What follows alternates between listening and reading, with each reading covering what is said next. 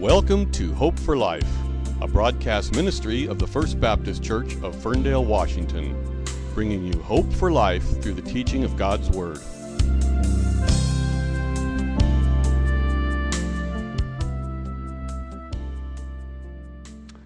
Open your Bibles, please, to John 13.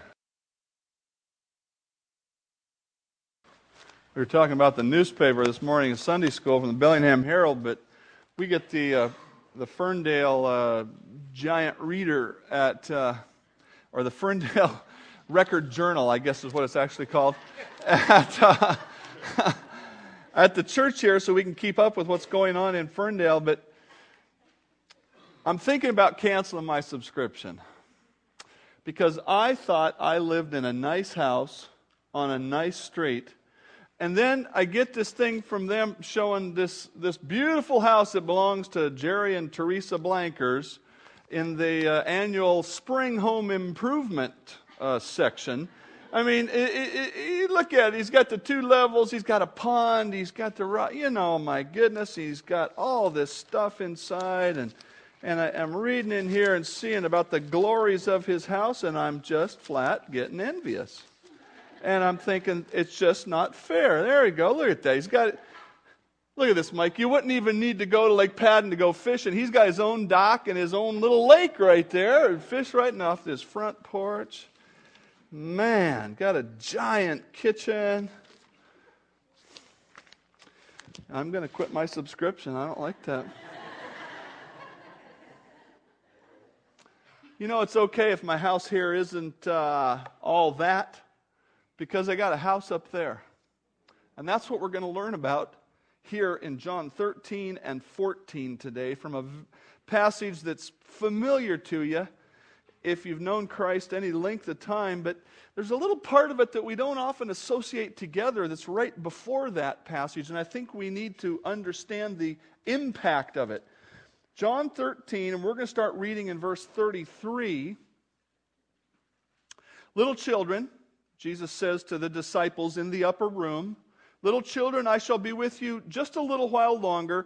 You will seek me, and as I said to the Jews, where I am going, you cannot come. So now I say to you, a new commandment I give to you, that you love one another as I have loved you, that you also love one another. By this all men will know that you are my disciples, if you have love for one another." Now what's interesting is Jesus gives this great command about love, which we considered a couple of weeks ago. But all Peter can think of is, "Lord, where are you going?" That's verse 36. See, in verse 33, he says, "I'm going to be going, and you can't come with me." And Peter says, "Where are you going?" Jesus answered him, "Where I am going, you cannot follow me now, but you shall follow me afterward." Peter said to him, "Lord, why can I not go with you now? I will lay down my life for you." Jesus, those of us that know the end of the story know, man, Peter, you really talked a good game, buddy. Jesus answered him, "Will you lay down your life for my sake? Most assuredly, I say to you, the rooster shall not crow 3 times until you have denied me 3 times. Now, let not your heart be troubled. You believe in God, believe also in me. In my Father's house are many mansions. If it were not so, I would have told you. I go to prepare a place for you. And if I go and prepare a place for you, I will come again and receive you to myself, that where I am, there you may be also. And you know where I go, and you know the way." You need to understand Peter's anxiety if you're going to understand the impact of chapter 14. Jesus has been with these men for nearly 3 years. And they've been together, as far as we can tell, something like 24/7, 365, as we like to say. They've been there the vast majority of the time. I'm sure there are times when the guys went to separate homes and maybe caught up on some family business or something and came back together. But the vast majority of their time has been together. And then there were a couple times when Jesus sent them out to minister, and then they came back and talked to Christ again. But their whole life has revolved around Jesus, literally.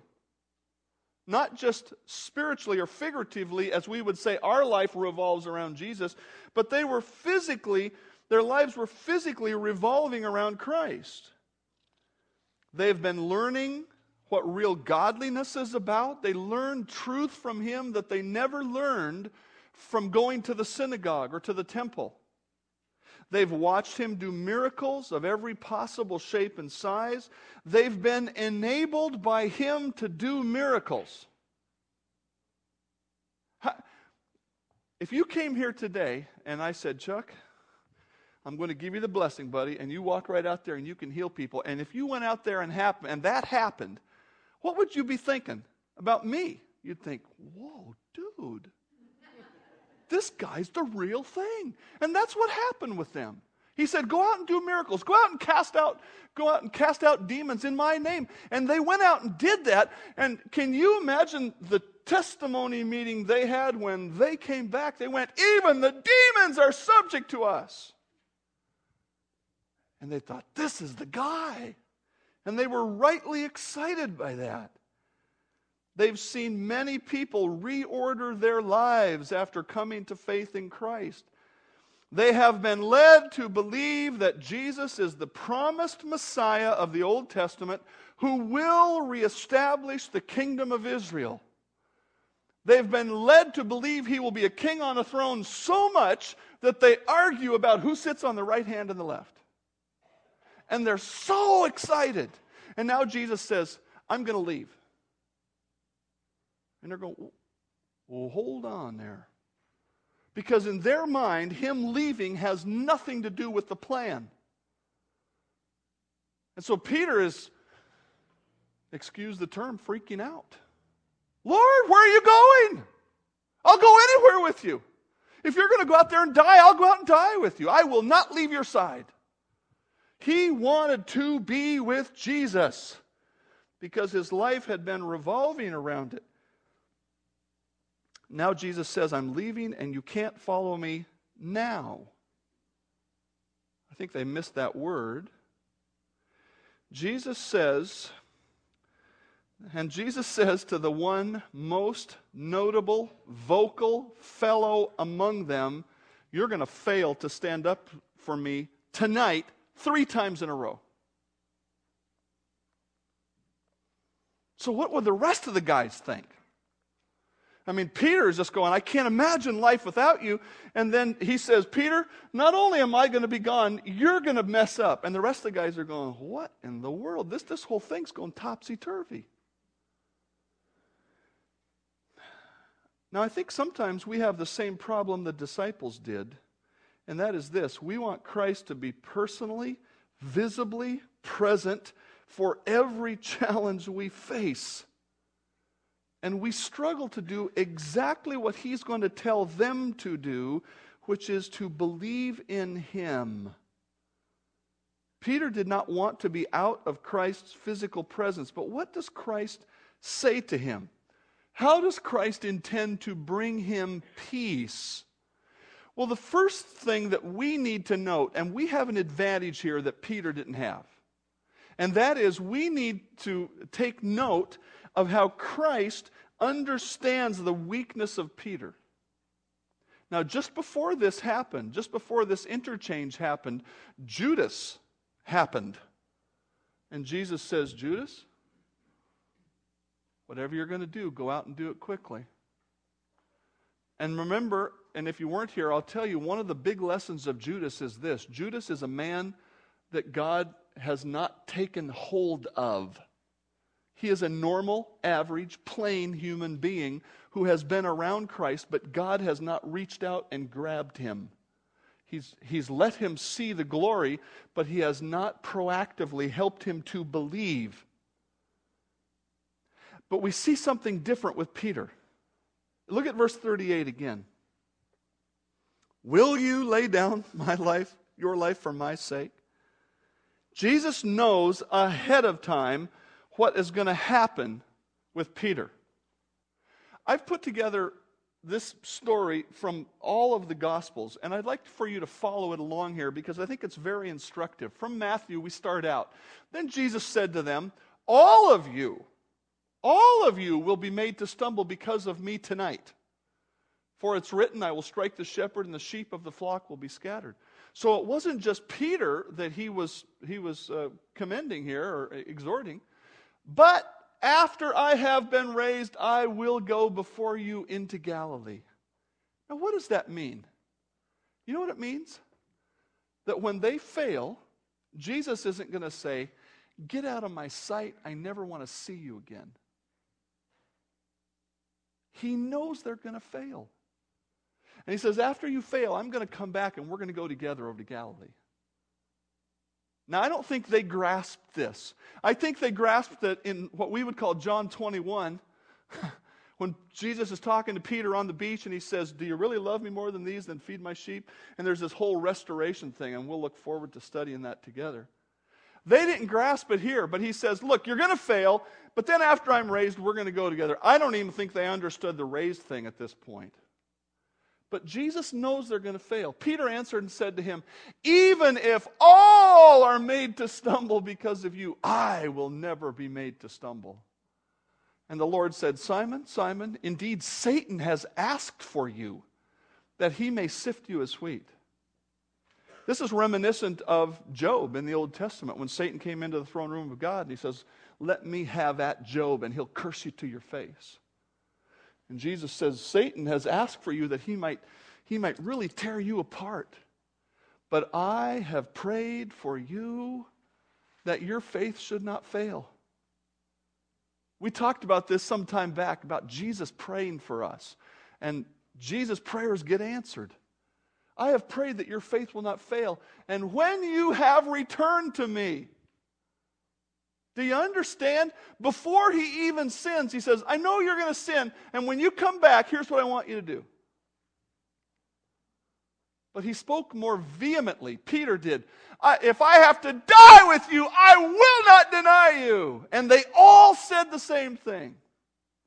Now, we'll see the story later on in Gethsemane. What happens when the soldiers come?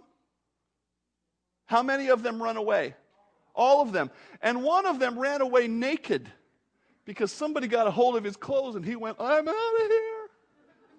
Yeah, literally. But they all said, no, we're going to die with you. Jesus answered him, will you lay down your life for my sake? Most assuredly, I say to you, the rooster shall not crow until you have denied me 3 times.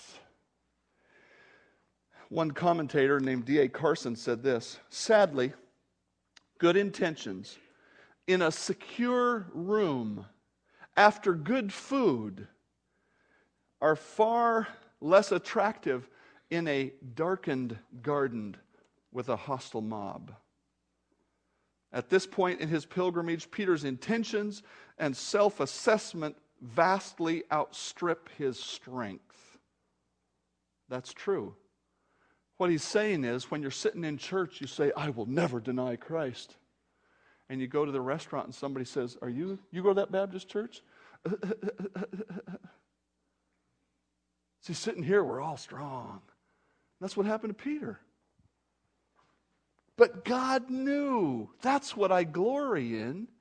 Christ knew that Peter would fail, but he didn't reject him. Now, he let Judas go. He didn't make Judas go. But as an unbelieving, unsaved person, Judas never came to faith, and God never reached out to pull him in. But with Peter, Christ is essentially saying, look, you are not only my child, you're one of my apostles, and I'm going to forgive you, and I'm going to keep coming after you. In fact, it occurs to me that just the way Christ talked to him, and the fact that Christ did come back and sought him out after the resurrection, is part of that work that we call election. It's Christ not giving up on us, even when we give up on him. When we get to the part of the narrative that records Peter's denial of Christ, he will not be laughing. He will be broken. And I offer it this way because some people are so foolish as to take this forgiveness of Christ as a license to sin. Oh, I know God doesn't want me to do. fill in the blank. But you know what? He's going to forgive. That preacher told me on Sunday, God will forgive. Well, here's what I want to tell you about your sin. When Peter sinned, he wasn't laughing. Do you know that when we get there, it's going to say that Peter, after the third denial, it says that Jesus looked at him. How do you suppose Peter felt? Do you suppose Peter thought, oh yeah, I've sinned, no big deal? Listen, Christian, you need to take God's warning seriously because sin always has consequences. But we also need to glory in forgiveness. It's a marvelous thing that God can know about our failings ahead of time and still forgive us. Wow. Christ knew about Peter's weakness. In bringing peace to Peter, not only is he going to be knowing his weakness and be secure in his ministry to him, but he's going to offer some particular care for his soul. Look with me at chapter 14, verse 1. After this warning about the denying me, the very next thing he says is, let not your heart be troubled. Let not your heart be troubled. There's a very clearly implied action that I want to challenge you toward when you are at a point of not having peace in your life. And the first thing is this: take hold of yourself and calm down. Now, I'm starting to sound like every other self-help guy in the book. But you listen to this all the way till the end. The reason that this is an important command is because that's what Jesus said to do. He said, look, get a hold of your heart. Let not your heart be troubled. It's a command. Do you understand that? It's a command not to be troubled. And so what that tells me is it is possible to calm down as a Christian. Now, it's only possible in the Lord, and hear me out all the rest of the way. The word heart that's used here is the plain word for heart, cardia. We get cardiac from it and so on. But in the New Testament, it's always used of the inner man or the spiritual man. It's never used of the blood pump, if you will. And he's saying, listen, take a hold of yourself. It tells me that it's possible for the Christian to change the condition of his inner person. Listen to this from 1 Thessalonians. He who calls you is faithful, who also will do it. Here's Jesus saying, let not your heart be troubled. It's a command, which means it's possible because he is going to do it if we will step out in obedience. If God instructs us on something to do, his power makes the command impossible. One of the important ways he empowers his commands is with other truth. None of God's commands stand alone. There is no, and this one is that way as well. It's not just let not your heart be troubled, close up the book and walk away, but it is the beginning point of taking control of your inner person in Christ. Every belief, attitude, or behavior which God tells us to adopt is interconnected with many other truths. And here, the path of calmness for the soul is faith in God and faith in Christ. This is written in an interesting form in the original language, and it could be taken either as two commands or two statements of fact. And it simply says, believe in God and believe in me. It seems, given Peter's state of mind, that the idea of a command is what's intended here. He says, believe in God and believe in me. The path to calmness for the soul is faith in God and faith in Christ. It's not faith. That's real popular these days in our spiritual, quote-unquote, country. You've got to believe. You have to have faith in what? Well, the best they can come up with is yourself. God says, no, that won't bring you any peace, but if you believe in me, you will have my peace. Jesus is about to give the disciples, in the next verse, an objective reason to trust in him. But while that is true, they should have learned by now that Jesus was dependable, trustworthy, and genuinely concerned about what was best for them. Think about it. When they had no food, what did Jesus do? Fed them. When they had no money for taxes, what did he do? He said, get that fish right there. There's some money. Here, go pay the taxes. When they needed truth, at one point Peter said, who else are we going to go to? You have the words of life. He taught them God's truth. He enabled them to do miracles. He proved himself more powerful than anyone or anything. So why can't Peter fall back on the track record of Christ and say, you know what? If Christ says he's going away, it's going to be okay, because whatever he says is okay. God wants us to remember the track record that he has in our lives. Peter has the same problem we do. He has a habit of focusing on the difficulty at hand, not on the Lord of the universe. You can either focus your heart on all of the power of God, or you can focus it on the temporary trial you are currently facing. And if you focus on the trial you're in, you will become anxious. If you focus on the Lord, you will become calm. And that's what he's telling Peter. He's saying, look, Peter, get a hold of yourself and believe in me. No matter how difficult your life looks at any given point, there needs to be a reference point in our mind, in our heart, which says, God is in control. This is a difficulty, but God is in control. They're having this interchange, and when it comes to verse 1, it's like he says, believe, believe, believe in me. Look at how David put it. Did I leave that out? There it is. Look at how David put this. God is our refuge and strength, a very present help in trouble. Therefore, we will not fear, even though the earth be removed. David is really taking poetic license with his writing. Do you understand what he's saying? He says, if I'm standing here and the next minute the earth is removed, I'm not going to fear.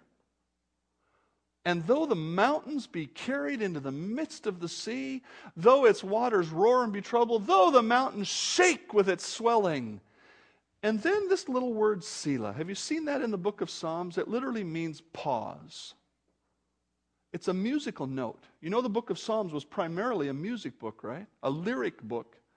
And the names of the tunes are given at the top of some of the Psalms. And this one, in the middle of this psalm, he says all this stuff and he says, pause. It's a moment for reflection. So let's read it again.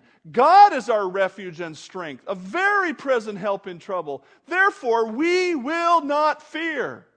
Even though the earth be removed, and though the mountains be carried into the midst of the sea, though its waters roar and be troubled, though the mountains shake with its swelling. He says, just stop and let that sink in. Is that what you think of when you face a difficulty? Yesterday, when that thing didn't go the way you wanted it to go, did you go, God is in control, it's going to be okay? When that person didn't show up at work, and you had to work twice as hard, and they always do that on the opening day of fishing season. I'm sick today. Is God in control in your life or not? I believe the very first thing that Jesus is telling Peter is, Peter, you're talking to the God of the universe. And Peter doesn't get it. And he's not going to get it until the Holy Spirit comes into him on the day of Pentecost. And then later on, he's going to write some things that are going to give us an indication that he really does understand this. Peter has the same problem we do. We get all worried because we forget to see the God that's at work in our world. Now, God is good, and he doesn't even give Peter just that instruction, but he goes on to give a specific instruction, if you will, or a more specific reason not to be afraid. And that is the plan for Peter's future. Look with me at chapter 14. We'll start in verse 1 again. Let not your heart be troubled. You believe in God, believe also in me. Now, Peter, I'm going to tell you something you didn't know. In my Father's house are many dwelling places. If it were not so, I would have told you. I go to prepare a place for you. And if I go and prepare a place for you, I will come again and receive you to myself, that where I am, there you may be also. And where I go, you know, and the way you know. Now, obviously, those of us who have been around the Lord a long time have not only known this scripture, but we've sung the song, I've got a mansion just over the hilltop. And we picture...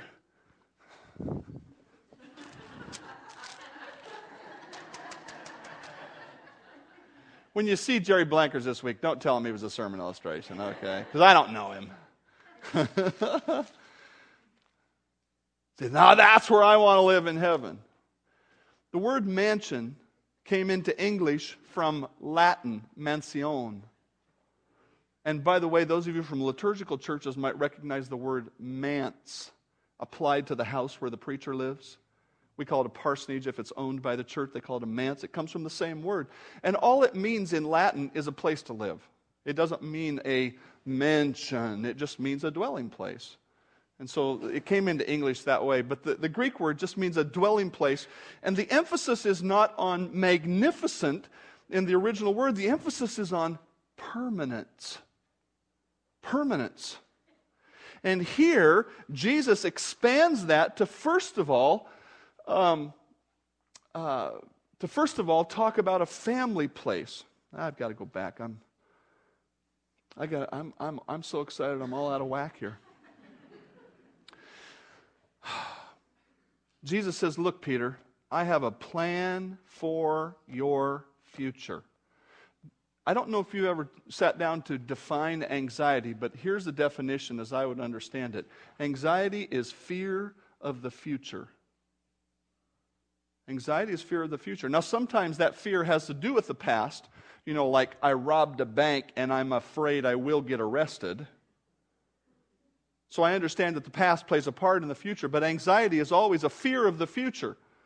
And it's always based on the worst case scenario. We look forward and go, wow, what's the worst thing that could happen? I bet that's going to happen.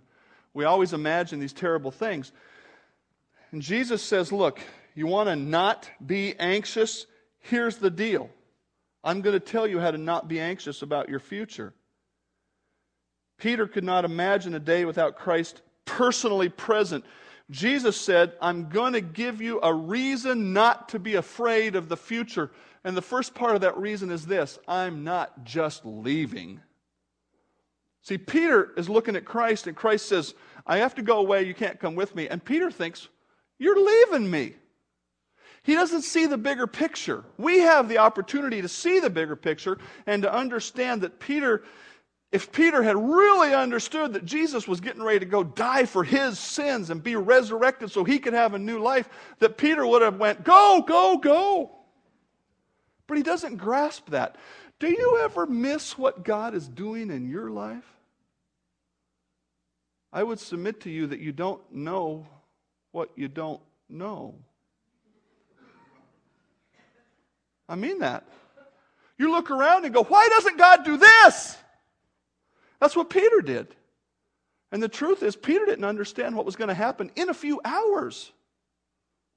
And that's why Jesus says, look, Peter, believe in me. I'm at work here. I'm not just leaving. I'm going out to do something. And we'll look more at that next week. Verse 33 of chapter 13 says, you will seek me and you cannot come. He says, I've got something to do here. But then he also says, now, Peter, I'm not just leaving you. I have something to do. And Peter, you're going to have a place in heaven. And that's what we were talking about a minute ago before I interrupted myself. He says, first of all, it is a family home. In my Father's house, there are many dwelling places. I think the more correct imagination of heaven on this text would be this. The biggest mansion you can imagine, maybe what we call the New Jerusalem in the book of Revelation. And God has the master suite, and we are all in bedrooms. We all have a dwelling place in His house. But the clear intent here, no matter what the physical presence is like, the clear intent is that it's a family home. The Father's house is clearly a synonym for heaven. In the Lord's Prayer, Jesus said this, "Our Father who art in heaven." Now we understand that God is omnipresent. He is everywhere present. Be careful when you say that, Christian. He is not in everything. That's animism. He is not everything, but He is everywhere present. And yet God also seems to tell us in the Scripture that there is a localizing of His presence in a place called heaven. Sometimes we even think of it this way: the third heaven, the heaven of heavens, is the presence of God in some manifest way. Now, do I understand that exactly? If I did, I could write a book. God wrote one. We'll just have to be happy with that one. The presence of God is heaven. God purposefully uses many different names for people, places, and things in Scripture, including heaven. Here, He doesn't say heaven, and elsewhere He talks about the kingdom, and sometimes that's a reference to heaven. Here, He talks about the Father's house. So the intent is, Peter, there's a family home. I'm not just going away, I'm going to the Father's home where I have a room that I will prepare for you. I'm not just going to evaporate up to the sky. I'm going to go to the place that says Dave Lunsford's home, whatever it is. It's not just a family home, it's a permanent home. That's the other key idea here in this word dwelling place. It literally means some place where you stay or where you abide. And here is something that I think helps us understand it. 2 Corinthians 5:1 says, "For we know that if our earthly house, this tent, is destroyed, we have a building from God, a house not made with hands, eternal in the heavens." And we understand that the word tent or tabernacle or a temporary dwelling, is the word in the New Testament, is talking about this body right here. Someday, I'll be laid out, but I will be in heaven. My body will be laid out, but I will be in heaven in a permanent dwelling. This one is a temporary dwelling. God says there is a permanent one in heaven. Peter himself expresses this later in the book of 1 Peter. "Blessed be the God and Father of our Lord Jesus Christ, who according to His abundant mercy has begotten us again to a living hope through the resurrection of Jesus Christ from the dead, to an inheritance that is incorruptible, undefiled, and does not fade away, reserved in heaven for you." An incorruptible inheritance. A couple of years ago, I was excited at what my house was worth. I'm still excited at what it's worth. I'm just not as excited as I was a couple of years ago. You understand what I'm saying? At the height of the market, a real estate friend said, "Oh, it's probably worth this much." And he was probably right. Not anymore. But you know what? Your home in the heavens is permanent, doesn't go away. It can't be corrupted, which literally means it can't decay. It's not defiled by sin. It won't just fade away. You know, my house, I have to constantly maintain it. The one in heaven, no maintenance. No Home Depot in heaven. And it's reserved for you. It's your name on the door. Now, the idea is not so that you can, how do I put this? It's not like, look at my house. It's like, I have a permanent place. There's a place waiting for me. I don't have to knock on the door of heaven and go, do you have a reservation for Lunsford? You ever go to a hotel and they go, "Oh, I'm sorry, we're all full." "Yeah, but I had a reservation." That won't happen in heaven. Either you've got the reservation or you don't, and you can make sure of it now. In 1 John chapter 5, I believe it's verse 14, he says, "These things are written so that you might know that you have eternal life." In fact, I think that's why Jesus is talking to Peter. He says, "Peter, don't get all upset. I'm going to make a place for you in heaven. It's going to have your name on it. It's going to be your permanent dwelling place." The third thing that Jesus says about Peter's future is this, and he says, we'll be together for all of eternity. From listening to the questions that Christians ask and discussions that I've had with them, I think there's a lot of Christians that maybe have a hard time sometimes getting really excited about heaven. You know it's better than going to hell. And you know your long-lost relative is going to be there, but you kind of struggle with it. I think Jesus gives us a little picture here that maybe it'll help you. I don't know. But Peter and Jesus were like that on earth. In fact, Peter, James, and John, the three of them and Jesus were tight. They were buds. They were friends above what the other disciples were.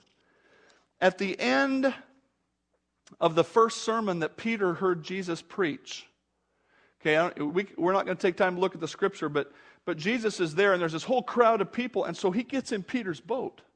And he goes off the shore, and he's teaching this crowd on the shore. And at the end of it, he says, Peter, why don't you put your net down right there and catch some fish? And what did Peter say? He said, we've been fishing all night, Lord. Now, I'm not a fisherman. I don't even play one. But I'm pretty sure you got to go fishing early when it's darker. The darker, the better. When it gets light, I guess the fish go to sleep or they go out to have a party or whatever they do. And so this is the middle of the day, and Peter says, there weren't fish here last night. He's essentially saying, there won't be fish here now. Jesus says, why don't you give it a try right there? And he throws the net down, and what happens? There's so many fish that the net breaks. And Peter goes, wow, that's the coolest thing. And immediately he thought, man, I like this guy. My dad goes fishing with people, and it's the opposite. They don't catch nothing, But he went, and they caught all these fish. And Peter's so excited. And then not long after that, they go to Peter's mother-in-law's house. And the mother-in-law is sick, and Jesus goes in and heals her. And Peter goes, Lord, was that the right thing? Are you sure about that? No. He was happy because his wife was happy, wasn't he? Yes. Forgive me, Lord. Peter walked on water. Jesus said, you want to walk on water? Come on. And he, And on, all of this stuff. And so when Jesus says, I'm going to leave, he goes, don't leave. Man, we are having the greatest time of my life. Now think about friendship like that. And then Jesus says, Peter, we're going to be together for eternity. Peter goes, yes. I've had some good friends in my life, some fun friends. A couple, a month ago, whenever it was now, 3 weeks ago, I bought my car from Keith Cox. Has the Volkswagen, the used Volkswagen place, and he just put some special stuff in the gas tank, and my car got real big from what it used to be a Volkswagen, But I met Keith Cox at Camp Gilead when we were both, I was in 5th grade and he was in 6th grade, and we hung out together. And we played together at camp every year for several years. And I loved being with Keith Cox. He was just cool and he was fun. I think we were both nerds. I think that was really the bond that we had. Now we're both cool. But I love Keith Cox. And I love doing business with him. When I say, man, I'm going to spend eternity with Keith Cox, I can get excited about that. I've had other good friends throughout my life, and I have some good friends now. People that I respected, people that I thought I admired, and I thought, what a great guy, what a great gal. I don't know how you think about Christ, but that kind of thinking needs to be applied to him. I mean, think about it. This guy went to the cross for you. This guy has heard your confession every day, and he never casts you out. This guy has enabled you to be an Awana leader and lead some kid to the Lord or teach him the gospel. This guy has helped you to be a parent, or on and on and on. And that's the guy you get to spend eternity with. I don't know about you, but I can get excited about that. And Jesus says, Peter, we're going to be together for eternity. And that's part of how he's saying, look, Peter, calm yourself. Yeah, there's going to be some difficulty now, Peter. In fact, you don't know it, Peter, but in just a few months, you're going to be waist deep in alligators with all of these Pharisees and these folks that are going to be opposed to you. But we're going to be together for eternity. And finally, what's the encouragement that he gives him for his present day? Let not your heart be troubled. You believe in God, believe also in me. In my Father's house are many dwelling places. If it were not so, I would have told you. I go to prepare a place. And if I go and prepare a place, I will come again and receive you to myself, that where I am, there you may be also. What's God's encouragement to Peter for his present day? The encouragement is this: think about heaven. He says, Peter, don't get all wound up on the trouble that's here right now. Think about heaven. Now, I understand that some folks criticize Christianity. They refer to it as a pie-in-the-sky religion. Pie in the sky, sometime by and by. It's way out there and there's no help for today. I beg to differ. I would say that focusing on heaven helps me today. Listen to what Paul wrote in Colossians. If you were raised with Christ, and that's a reference to your salvation, death, burial, and resurrection of our soul, Romans chapter 6, then you were raised with Christ. Seek those things which are above, where Christ is sitting at the right hand of God. Set your mind on things above, not on things on the earth. For you died, and your life is hidden with Christ in God. You're already with Christ in heaven. When Christ, who is our life, appears, then you also will appear with him in glory. Set your mind on things above. You ever daydream about vacation? You at work, and it's a little grindish. Things aren't too fun, or it's a little boring. You ever think, boy, sure would be nice to be on a cruise.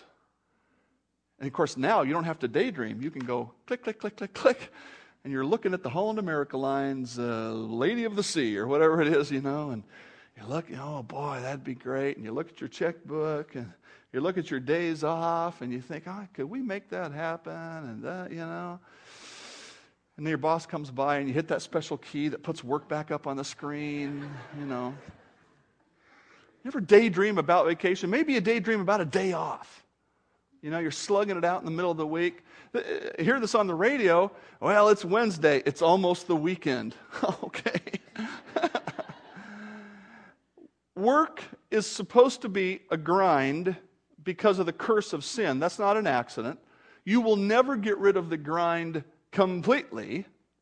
In Christ, there's meaning to all kinds of things and not just wonderful things.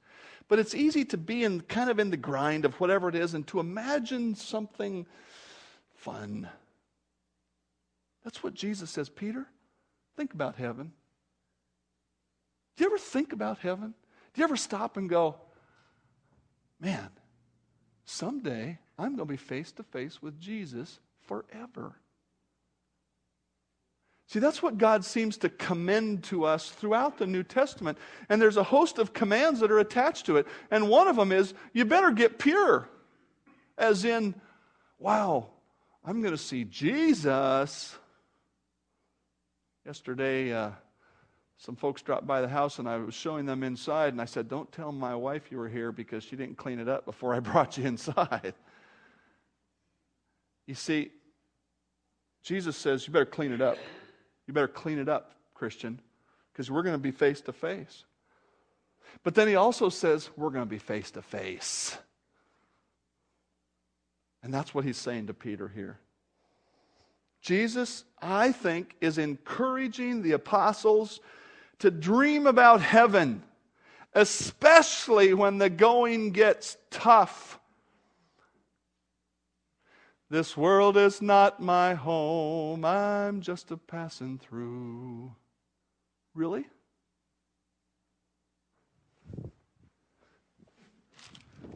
Or is that the one you're building? This world is not my home, I'm just a passing through. My treasures are laid up somewhere beyond the blue. The angels beckon me from heaven's golden shore, and I can't feel at home in this world anymore. Our problem is we're just too darn focused on our street of dreams, not enough on God's street of dreams.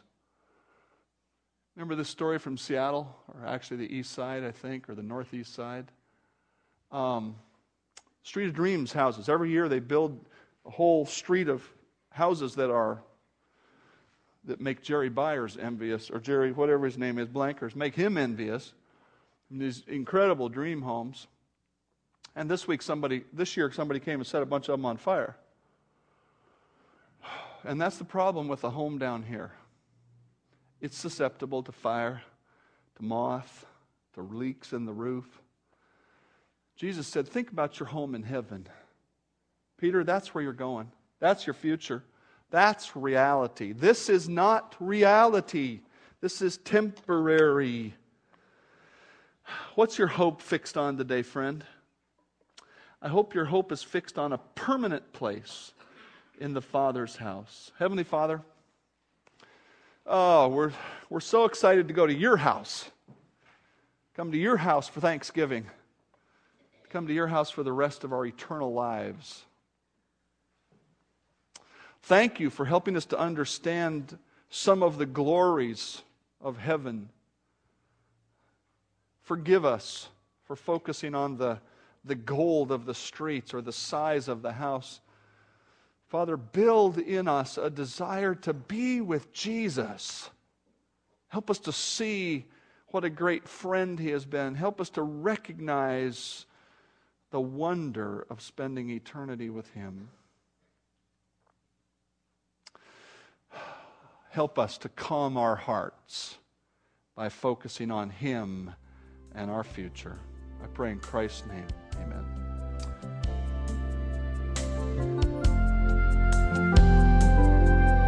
Thank you for listening to Hope for Life, the broadcast teaching ministry of the First Baptist Church of Ferndale, Washington. You can learn more about our ministry on the internet at www.ferndalebaptist.com, or you can contact us by mail at First Baptist Church, P.O. Box 69, Ferndale, Washington 98248. Telephone 360-384-3111. We invite you to join us for worship Sunday mornings at 10:45 a.m. Our prayer is that God's Word will give you hope for life.